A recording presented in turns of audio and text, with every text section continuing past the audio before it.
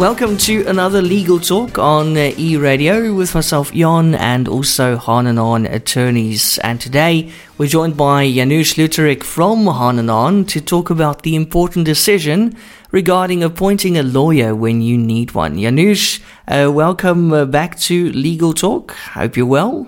Yes, thank you very much. Good to be talking to you again. Yes, absolutely. So, Janusz, we know there are specialists in medicine. You go to an orthopedic surgeon for broken limbs and a cardiologist for your heart. Are there specialist lawyers too? Yes, and this is very important. A lot of people just think, oh, I'll go to my attorney. But if you were ill and you had a heart problem, you wouldn't only go and expect your GP to treat you. In law, there are no specializations that you can register for. So you can't look up in a telephone book for a specialist as such.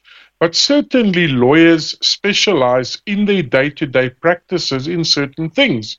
You'll get medical negligence lawyers, what they call personal injury lawyers. Those are the guys that help you when you've had a car accident. Contract lawyers, when you've got a contract problem. Construction lawyers, such as my colleague Jaco Hamann, who deal with construction disputes and construction problems.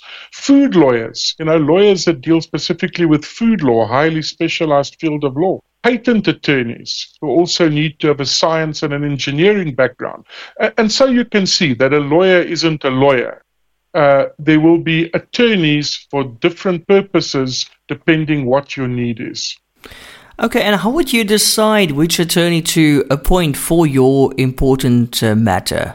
Yes, I thought about this, and it's quite important that the general public who don't understand necessarily how legal practice works, they just see a name on a door, they walk into an office, a man has certificates on the wall behind him, he's wearing a suit. But what you need to do is you need to ask them specific questions that relate to your case. If it's a construction matter, does he know what the strength of concrete means? Does he know what a beam is? If your lawyer doesn't understand the terminology that you're using, you're probably not at the right one for that case. The other thing that you need to do is you need to ask them and be quite straightforward. Have you done cases like this before? Can you give me any references of cases you've done before? A lot of court cases get reported. If you win a case or if you lose a case, you can go online, you can download it, and you can see what was the outcome of the case. And then, very importantly, how much do they charge? What will the case cost relative to what it's worth? So if you've got a claim for 25,000 Rand because the kitchen wasn't done properly, it's going to be a real disappointment if the lawyer wants to charge you 200,000 Rand to take on the case. So that's also a very important consideration when choosing which lawyer, what seniority of lawyer you need for your specific case. But Janusz, surely all attorneys study for the same degree and must have the same basic knowledge. So why not just appoint any attorney for my matter? Yeah, I myself, and I've been practicing now for 27 years, if I have a issue which I don't deal with, I go and consult another attorney to assist me, one that specializes in those matters and has built up skill over time. Because at the end of the day, basic knowledge is one thing, but skill you build up through experience. And you really need an ethical attorney who will tell you what he doesn't know. I remember in my earlier days of law, a client came to see me and he asked me some questions and I said to him, look, I actually don't know the answer to this question. I would need to go research it. And the client said to me, well, then you're the attorney I want to work with, because I've just come from another law firm where the attorney was saying, oh, yes, he knows all about this. And then when we started having a discussion, I realized he was clueless. So the basic knowledge as such is never enough. There needs to be these layers of knowledge that you build up over time. Janusz, what is the role of an advocate, and why do I need an attorney and an advocate, or do I? Yeah, so in the past, attorneys would deal with the client, And when there was litigation, they would refer it to an advocate, and the advocate would go to court. A few years ago, our legal system changed. We now have legal practitioners, but yet we still have specialization. So advocates still exist and attorneys still exist. In general, an advocate doesn't deal with day-to-day reviewing of contracts, drafting anti-nuptial agreements, and so on. Advocates are specialists on litigation. They go to court every day. I'll say every day, but let's just say every day. And they know the rules of the court in and out. Now, when one litigates, litigation or going to court has two very distinct sides to it. You can lose a case because your lawyer or your attorney didn't understand the rules of the court. Or you can lose a case because you really didn't have a good case, the facts weren't in your favor. Advocates are experts in the rules of the court. They know every technicality, when what has to be done. That's not to say that there aren't attorneys that are also good at doing that. But as the matter becomes more complicated, you often have to bring an advocate on board to assist with the litigation. Okay, and here's another very interesting question. If I win a case, will I get all my money that I paid my attorney back? The court ruled that the other side must pay my party and party costs. So how would that work? Yes, so clients often are under the incorrect impression. Yeah, that if they win the court case, they will get all their money back. And lawyers will tell clients things like, oh, if you win your case, the court will award you costs.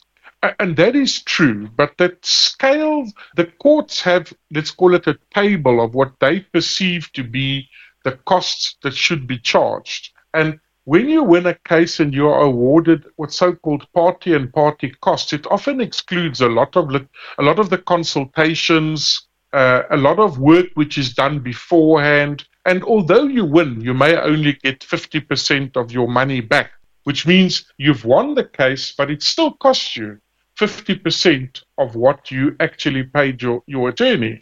On top of which, you first have to pay the attorney, and then there's a process which can take maybe a year before the other party gives you the money back which the court ordered them to give you. That's very interesting. Rather than going to court, are there other alternatives my attorney should discuss with me? Yes. So this is really important. A lot of attorneys think they're only successful if they win a case. Actually, I consider it far more successful if you never go to court. I pride myself on the fact that I avoid going to court. You try negotiating matters to resolve them. Where possible, you can refer it to an ombud for resolution. An ombud is an impartial third party that will consider the facts of the case and then make a recommendation on it. Maybe go to mediation, or often in construction cases, there's referral to arbitration. These are much quicker methods of resolving disputes and often much, much cheaper. And especially the first one, negotiating, can cost a fraction of what it will cost to go to court. And quite often it only requires cool minds, cool heads to get around the table, diffuse the tension, and resolve the issue. Okay, and should an attorney ever refuse to take on a client or a case? I've seen that before in TV shows. Yes. And this is important to understand, is that people think an attorney is a gun for hire. And if I want to annoy somebody or get up under their skin, I don't have a case at all. I will sue them. I will drag them through the courts. I will make them spend a lot of money, even though I know it's a completely hopeless case. Now, as an ethical attorney, there are certain times when you will tell a client, I'm sorry, I can't take on your case. The first one is the obvious one, conflict of interest. The other side is already your client. That seems obvious. Yeah. I've had cases where I've seen the same firm of attorneys representing both sides, and the mind boggles. But the hopeless case is the worst one, because an attorney takes on a matter. First of all, he gives the client advice. He says to the client, you got no chance of winning the case. Your facts aren't on your side, etc. But then they take the case on anyway and start billing the client. Now, very recently there was a High Court judgment which ruled that when an attorney takes on and runs a hopeless case like that, that attorney not only may not charge their client a fee, but must refund them any money that they actually charge their client. It's unethical to take on a case that you yourself have told the client is hopeless, even if the client insists on it. And I have lost clients on that basis, and I've turned away clients on that basis.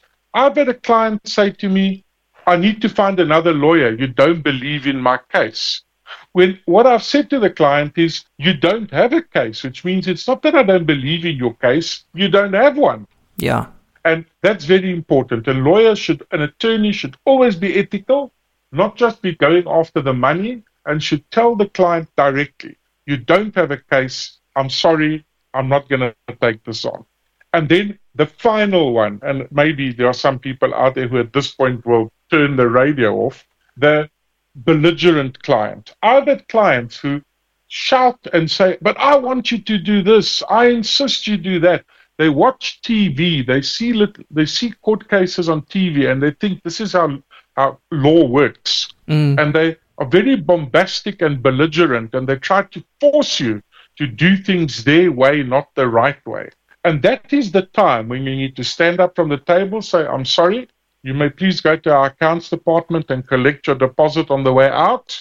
Good luck and goodbye. And that's a very important lesson. And I think it's a sign of maturity of a lawyer when they're able to do that. Yeah, you're right. Well, thanks for setting the record straight.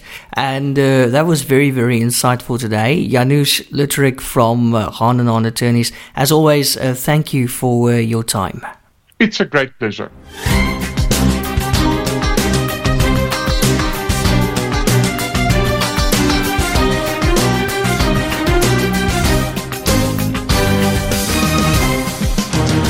Are you or your business in trouble and struggling to find a solution? Call Hahn & Hahn Attorneys as we assist clients in finding solutions. We specialize in consumer and food law, commercial and construction law, forensic investigations and administrative law. Visit hahnlaw.co.za. That's HAHN. We assist clients nationwide. Hahn & Hahn Attorneys, because we care. Don't miss Legal Talk with Hahn & Hahn Attorneys, Wednesday mornings at 10 on E-Radio.